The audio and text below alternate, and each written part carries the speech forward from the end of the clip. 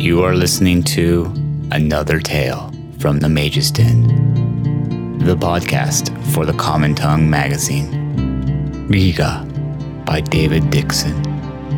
Narrated by Carl Walmsley.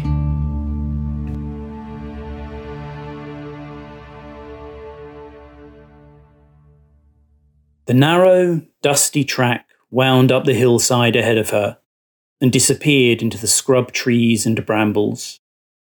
Farther up the ridge, the band of brown dirt emerged from the trees, and Dogleg left before turning back up the slope and vanishing once more. Riga craned her neck to see if she could pick it out again, but it never re-emerged from the forest glens. She looked back over her shoulder at the village, a distant hovel of ramshackle stone huts scattered next to the seashore, then to the sun overhead. There was still time. She didn't relish the idea of being anywhere near the mountain top when night fell, not at all. Nonetheless, she had her charge. "Come on, let's go," she told the group of nervous village men behind her. There were 20 of them, each more pathetic than the last, and this was the bravest the village had to offer. Half the men had refused to accompany her even this far. She looked over the crowd of elderly men seeking to relive their glory days, hen-pecked husbands there under penalty from their wives, and younger men who clearly hoped to impress her with their bravery or their looks. She snorted at the thought. She was not some fisherman's daughter. Her uncle was the king, and her father was the most famous hero of his age. Cowards, every one of them. May the great sea god Loederon himself smash their whole stupid village of inbred yokels into the sea. 2 wordless hours later, as the party neared the clearing she'd seen from below, Riga heard worried whispers behind her. She wiped the scowl from her face before she turned to find the whole group rooted in place. "What now?" she asked. The older men in the group muttered among themselves, while the younger men stared her down like she had insulted them by daring to ask the question. Riga opened her mouth to reproach them, but the words died in her throat. She couldn't explain why, but suddenly she was small and powerless, not the favourite niece of the king, not the daughter of the most famous hero in all Apippa, not even the granddaughter of the divine Hiephus himself. No, suddenly she was a hare under the gaze of a wolf. Everyone was looking at her, but somewhere a pair of eyes from the crowd bored into her, as if whoever cast the gaze wanted to rip her open and see what was inside. Like she was a lamb for purchase at a butcher's stall. As if anyone in this godforsaken little village had the right to weigh and measure her. She scrutinised the group, desperate to uncover the source of her unease. When she found the man who dared look at her like that, she'd whip him to within an inch of his life. But when she scanned the crowd, no man challenged her, not even the youngest buck in the group. The feeling passed, and her pulse slowed. I must be imagining. A pair of eyes met hers from the back of the crowd. The man's face was hidden in the shadow of a tall fir tree. Those eyes! It was like she'd seen them every day, as if she'd looked into them 100,000 times, like they were all she'd ever known. Yet at the same time, there was something cold and alien about them, like they held some secret and terrible power she could only dimly comprehend. The eyes blinked and the crowd shifted. The spell was broken. The village men recoiled from her as she strode through them. She stared down every man until he backed away, but the grey eyes were not among them. Her skin crawled, and her heart thudded like a beating drum. "My spear and shield," she demanded. While she'd not felt any danger before, she certainly did now. The men carrying them for her looked only too glad to hand them over, and when they did, they turned around and padded back down the trail. Before Riga could protest, the rest of the party followed. An old Whitebeard turned to face her and extended a crooked finger to the edge of the clearing ahead, toward a leaning tower of rocks. They looked ready to slide into the narrow path, a cairn from some long-forgotten battle. "The priestess called that the old witch, and say no man can cross her threshold and live. This is as far as we go. For while you may kill us now for our disobedience, daughter of Sinair, the goddess can harry us even in the afterlife." "Fine," Riga spat. She didn't look after them as they went. Instead, she leaned her spear and shield against a nearby boulder and tugged her cloak around her. Dappled green and brown, it would blend in well in the dim forest ahead, although she doubted it would do much to hide her from the gaze she'd felt earlier. Out of habit, she examined her spear for combat worthiness.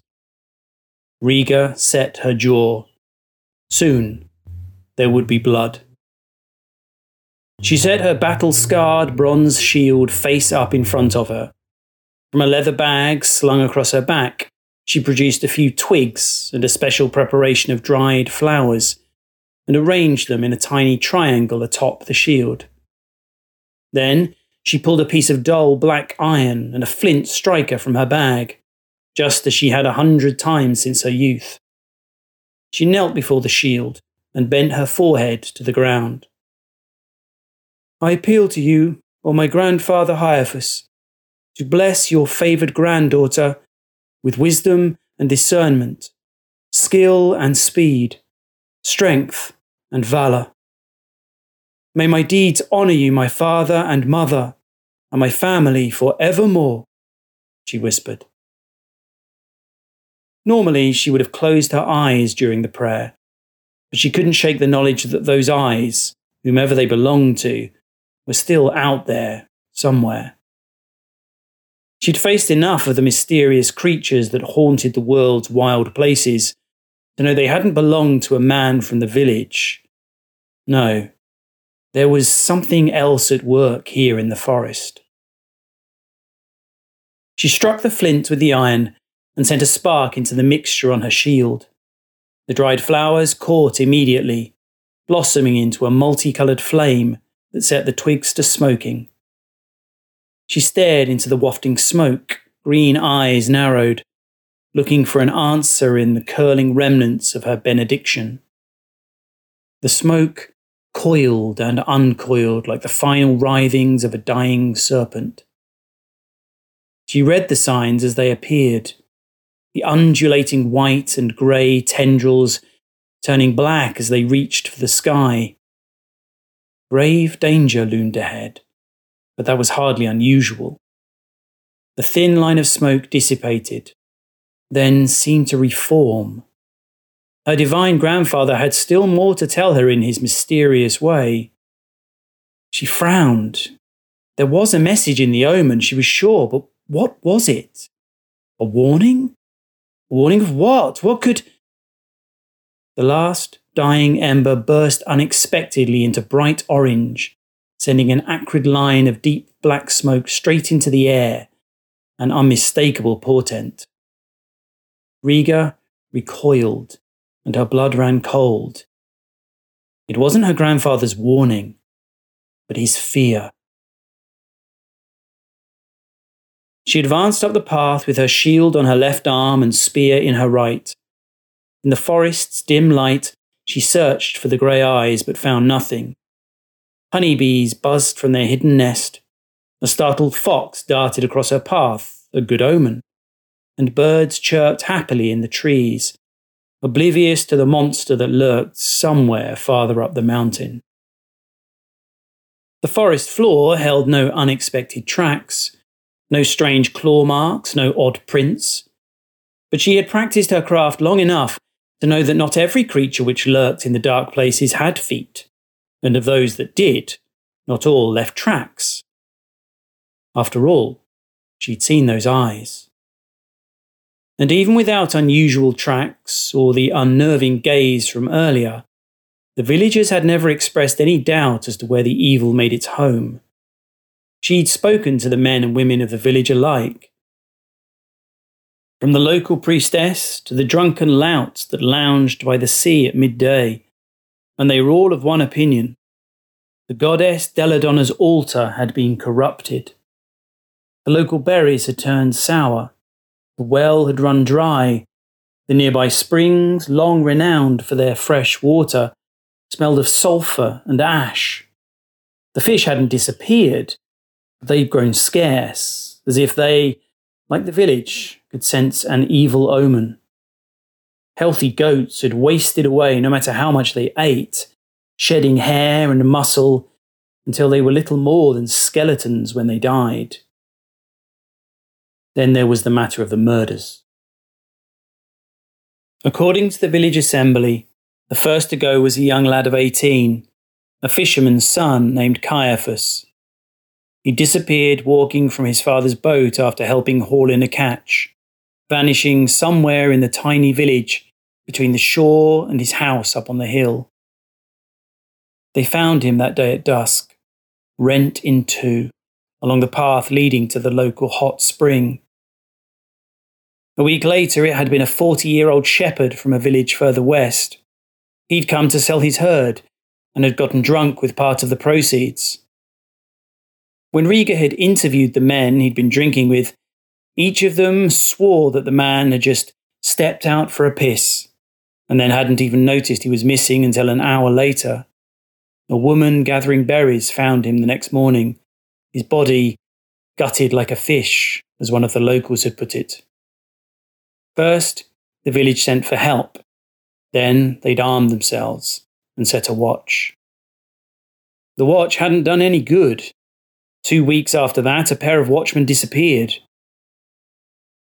Again, it happened in broad daylight, and again they were found in tatters of flesh, halfway up the path Riga had walked this morning. Their spears had been unblooded, and their knives remained in the sheaths on what was left of their belts. Meanwhile, the village's emissaries had reached the king in a pippa, who dispatched the young Riga, daughter of the famed hero Sonaire, and already a storied figure in her own right, to find whatever man or beast threatened the king's loyal subjects.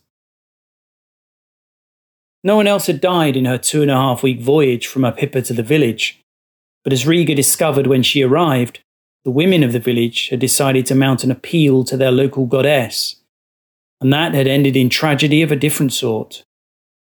The priestess they'd sent to Belladonna's altar to plead for divine intervention had returned with her skin pallid as the winter moon, and her eyes wide and unfocused like a mad woman's. That had been 4 days ago, and the poor girl still hadn't managed a word. The monster was up here, in the sacred space at the top of the mountain. Whatever it was, it had ripped apart 4 men, and 3 of them in broad daylight. Whatever it was, her grandfather, the divine Caiaphas himself, feared it, like nothing Riga had ever encountered in all her pleas for his blessing and protection. And whatever it was, she had felt its gaze earlier. Riga tightened her grip on her spear. She'd been sent to kill it. And she would. With her next step on the stony path, she knew she'd crossed a hidden threshold into the realm of the gods. The air bristled with an energy that infused every speck of dust and ray of sunlight with raw power. So full of life a moment ago, the forest stood silent as a temple. The hairs on the back of her neck stood on end, and her flesh prickled.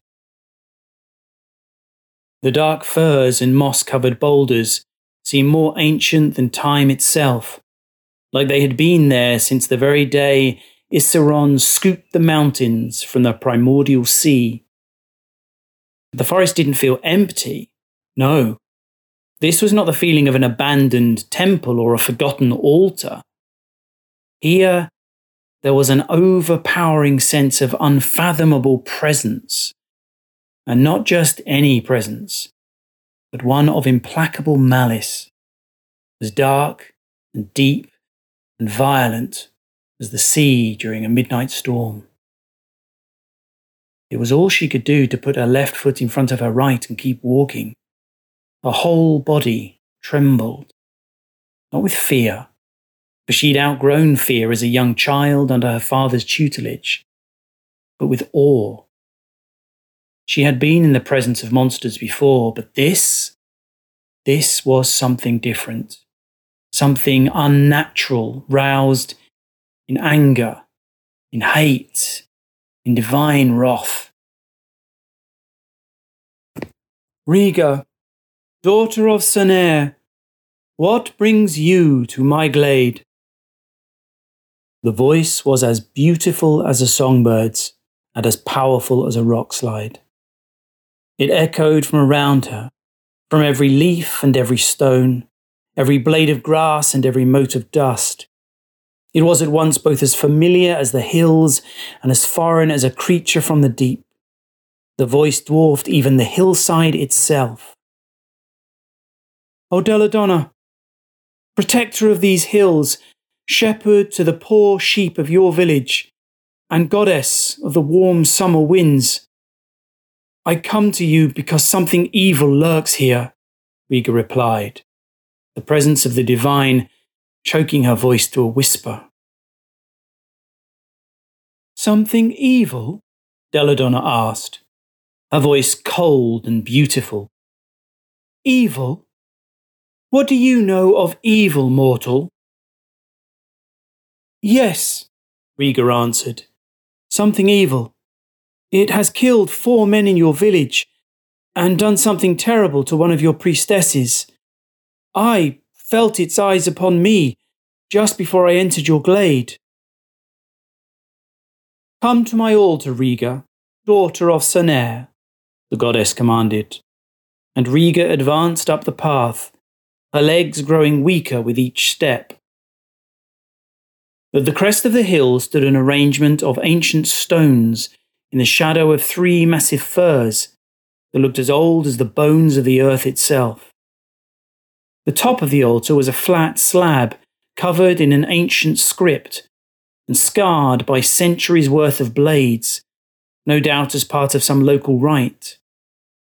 3 silver bowls, untarnished despite their surroundings, sat at the foot of the altar. One was overturned, and an ornately carved wooden vessel lay smashed on its side atop the stone table itself. A smear of blood out on the front of the altar reminded Riga of her first night with a lover. She cursed herself for such profane thoughts in the presence of the divine Belladonna. The goddess herself appeared on the altar, an alabaster-skinned, dark-haired maiden lying across the rocks. Her pale left arm trailed off the stone table, almost brushing the ground, and her eyes were hidden beneath dark lashes. She lay so still that she could have been asleep, had the scene not been tinged with violence. The blood, the overturned bowl, the broken pitcher. The recumbent divinity wore a gold-trimmed white cloak, ripped asunder at the waist, bearing her breasts and a dark patch of hair between her legs. The goddess turned her head and opened her eyes, deep pools of sadness that drove Riga to her knees. You see, mortal, and understand, Belladonna said. Riga's shield and spear clattered to the ground beside her as she buried her face in the dirt, prostrate before the goddess. Tears streamed down her cheeks and sobs racked her body. My great goddess, tell me where to find this creature and I will avenge you. Riga begged, tears of sorrow and rage running down her cheeks. I will avenge you. I will make it right, O divine Belladonna. She gripped her spear. Tell me where this creature is. This creature that has done this thing, and I will kill it. I will bring justice to this evil. The goddess on the altar shook her head, her dark ringlets barely moving. Justice is the purview of the gods, is it not, Riga, daughter of Sener? Yes, Riga answered, even as she wanted to scream. But you are a goddess yourself. You of all things under heaven should have justice already. And if justice and good and evil are the purview of the gods, what they allow must be just, and what they forbid must be evil. Yes? Belladonna asked. Yes, Riga whispered. But sometimes men are their instruments, and I will be the instrument of justice for you. I came to hunt this monster, and I will be... But you are not a man, child, the goddess interrupted. You are a woman, and a young one at that. What can you know of justice? I know that the creature that did this to you deserves to die, and I know that I was sent to kill it, and I... The goddess disappeared. You know nothing, dear one. The creature you were sent here to kill is not the cause of what you see here, but the result. A man appeared in front of the altar, his back to Riga. When he turned to face her, her blood turned to ice. She staggered to her feet, spear and sword in hand. Her breath caught in her throat. His eyes, those horrible, penetrating, predatory, alien grey eyes. The rest of the man looked friendly enough, even attractive if she was being honest. But there was something indescribably wrong about his eyes. And Riga knew that despite his looks, he was as dangerous and cruel as any beast she'd ever faced. Who are you? She demanded. The man smiled warmly and shrugged. I am many, he answered, his voice like the voice of thousands, and Riga took a frightened step back. Belladonna's voice shook the earth. This is my son. Your son, Riga rasped. Every nerve, muscle and sinew in her body demanded that she turn and run. But the seasoned killer in her knew that as soon as she did, she would be just as dead as the others. Yes, my son. My uncle Loederon came here and took me. And after he refused my every entreaty to stop, after I ran but could not escape, when he had his pleasure with me, he planted his seed in my belly, the goddess said. Her voice tinged with a hatred that jabbed Riga like a knife in her gut. And it grew. But unlike you women of earth, I am not forced to add my life to such a seed, nor give it nurture in my womb, nor succour at my breast. So this is Loederon's seed alone, the same spirit of rage and rapine lust and savage violence he planted in me. I bore it unwillingly into the world, but I cannot control it, nor will I lift a finger to restrain it. But every boy loves his mother, no matter what the circumstance. So I have tried to set him upon those who have done ill to me. The men of the village, Riga asked, swallowing her fear. What ill have they done to you, goddess? They, like the gods above and below, have allowed this to happen to me, and the daughters of the earth since time began. Why should I stay the product of wrath for them, when they would not lift a finger to help even their own? But, oh, Belladonna, they are, some of them. If they had but known, they surely... This is not justice, it's not. Again you speak of concepts that you cannot fathom. There is no justice in the world, the goddess said, her voice suddenly old and tired. Justice is the name you mortals give to the rare occasions when the capricious whims of the gods align with what you feel is right.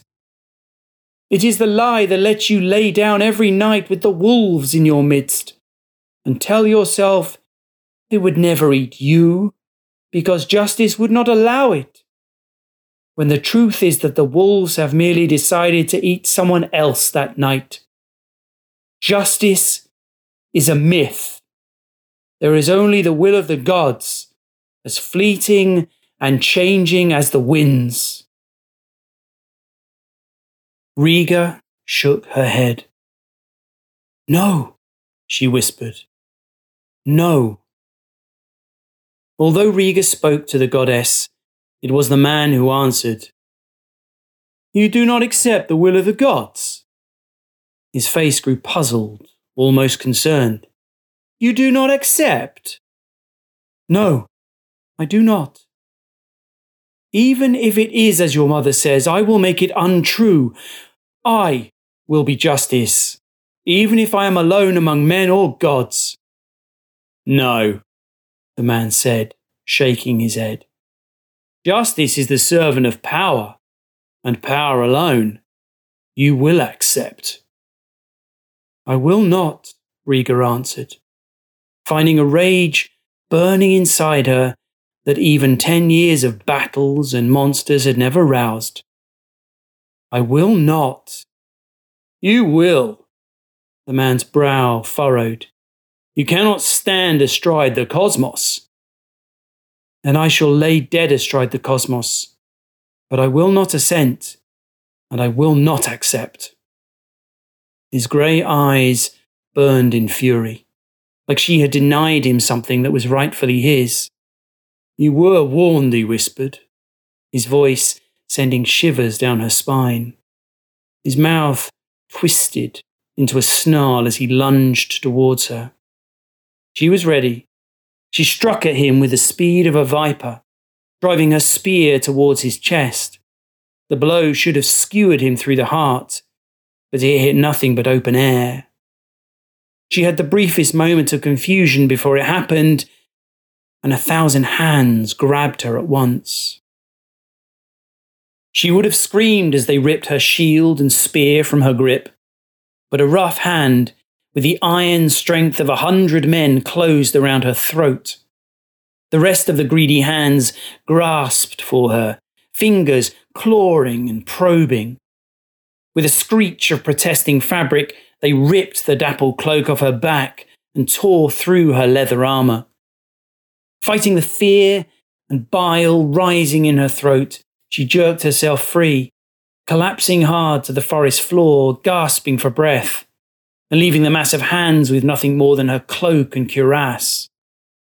She scrabbled to her feet, drew her wide-bladed sword and stabbed the massive hands in front of her, plunging it in again and again until the blade was black with blood. The monster backed away, transfiguring into a man again. This time he wore a disbelieving smile, but his grey, predatory eyes never changed. I can't believe you. I can't believe you don't. She stabbed him, the wide blade piercing his stomach and releasing a flow of blood and bile. The man took a step back in surprise, his countenance changing to one of her lovers from court in a pippa.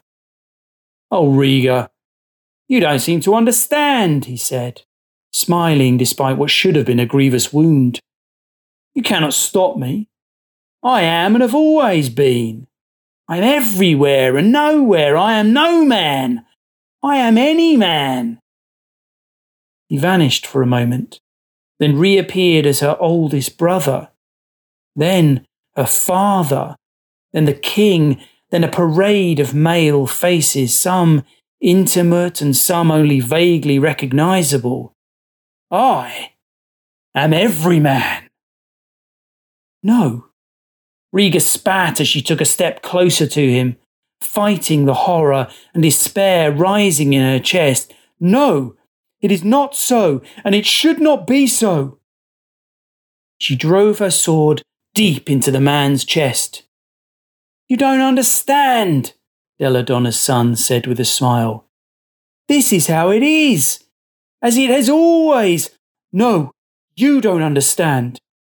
Riga pulled her sword from his chest and plunged it into that wide smile, piercing his neck with a crack. She drove him hard to the ground, grunting with exertion as she landed atop him. You are not every man. You may think you are, but you are not. And even if you are right, it will not always be so, because I will kill you. The face beneath her blade seemed to smile wider. And again the mass of harsh, unfamiliar hands grabbed her. They were everywhere, on her legs and on her back and her breasts. They hooked inside her mouth and yanked her hair. They pawed at her, hungry for her flesh, to possess her, to rip her apart and tear her into pieces. She pressed the blade down harder. You will not rise as long as I live, she whispered, even as hands closed around her throat and ripped her linen chiton apart at her waist. I swear it. By the gods, I swear it. She twisted the blade and the hands melted away from her throat. Taking advantage of the opening, she leapt to her feet, the pouring hands leaving her in nothing but her tattered chiton. She staggered backward, gasping for breath, but kept her sword at the ready until she could snatch her spear off the forest floor. Her tormentor appeared across from her, apparently unfazed by his wounds. He smiled, revealing a mouthful of bloody teeth.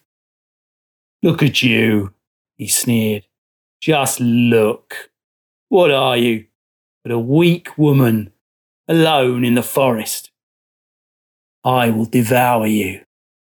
It's the way of the world, my world. Cold panic rose inside her. No, I swore he would not rise as long as I live, and I still live. She sheathed her sword and grasped her spear. She levelled at him, and his harsh laughter filled the forest grove. Ha! You dare threaten me with those? They're not yours.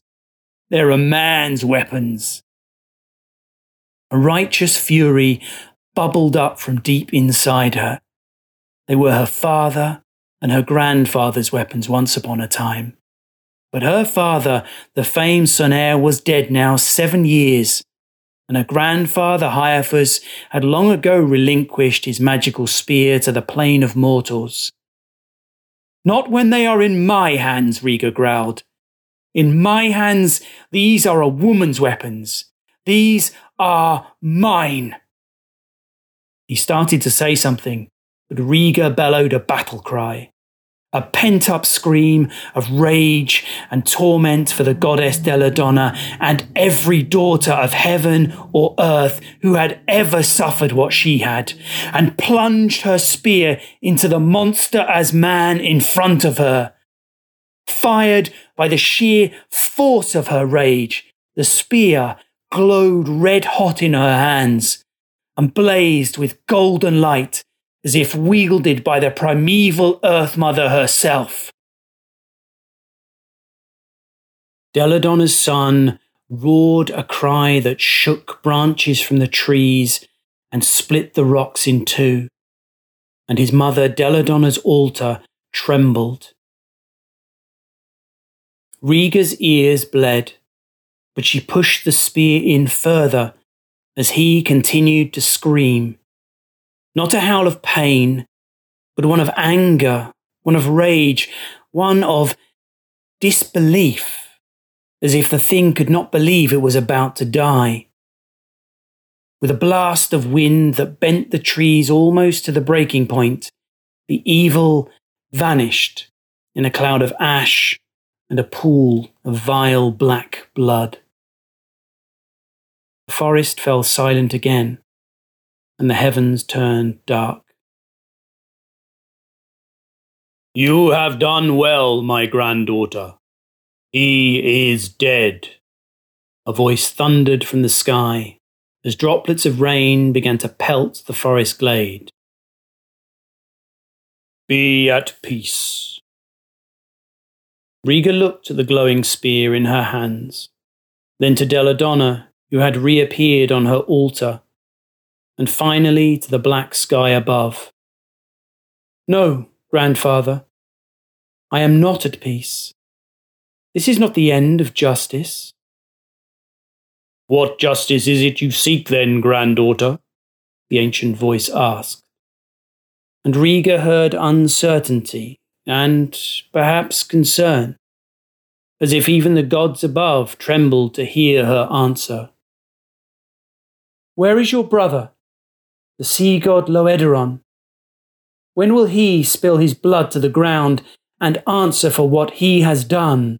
Riga asked, a voice full of cold fury.